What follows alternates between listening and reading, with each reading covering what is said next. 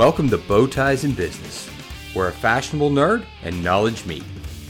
Regardless of whether your career is just starting, steady, or stalling, join me and a collection of business and thought leaders who are experts in their field as they share their decades of first-hand real-world experience from the ground floor to the executive suite and every corner of the business world. Good morning and welcome to Bow Ties in Business. This is your host, Tim Kubiak. As always, you can find additional content at timkubiak.com. We're going to deviate a little bit from the planned script today. After all, the world's a little crazy, right? There's some stuff going on out there health-wise. It's maybe a little bit scary, and it's certainly causing a psychological, if not a fundamental, reaction in the markets.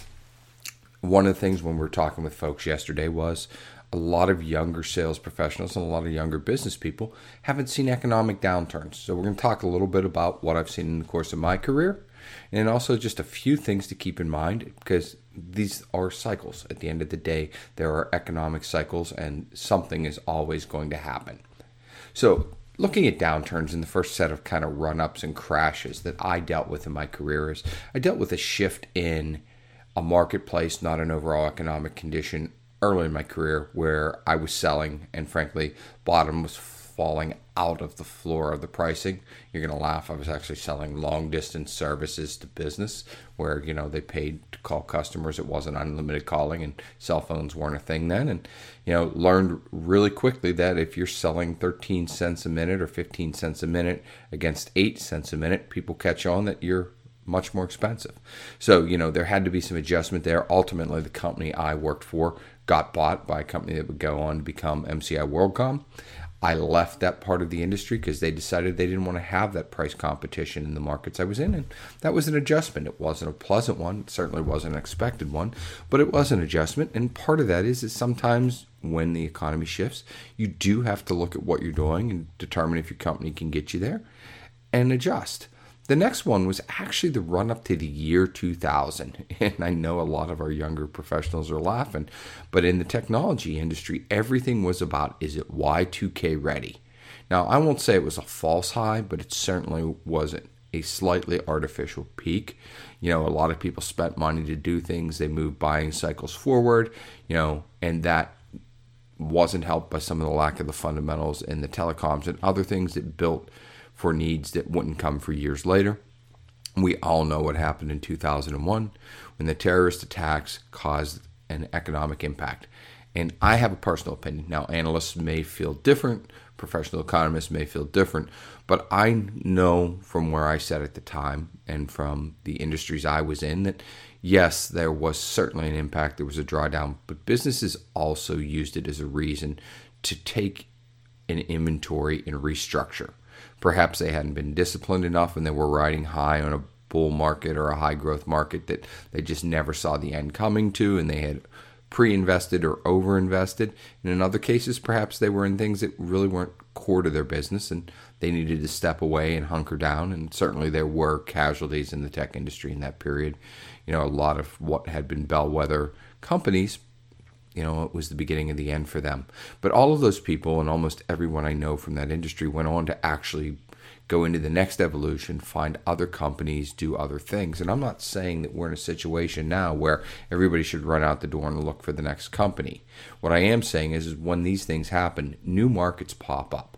And that's the other thing to keep in mind, right? A lot of the greatest fortunes that have been made, both small personal ones you don't know about as well as some storybook ones, have started in recessionary times, in depression times, when the markets were against them and they found a customer need and found a way to fill it that somebody else hasn't.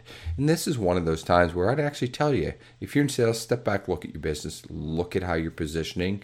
Look, if you're leading a company, look at where you're going and what your plans are and really assess them for soundness in a different light, right? Can you adjust things? Can you be more aggressive here? Are there other things that you can wrap in there? Have you diversified enough? Are you a one-trick pony? That is always a fear that I have when I work with clients and they're like, I sell a gazillion of these.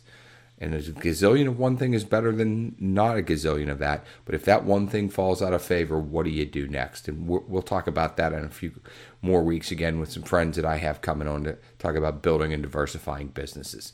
And then the next one we dealt with in my course of my career was 2008. And it was much of the same readjustment we saw in 2001. We saw sales organizations shift their messaging, shift their marketing, go to selling additional add-on services, and not looking for product refresh cycles to be in the same time frame.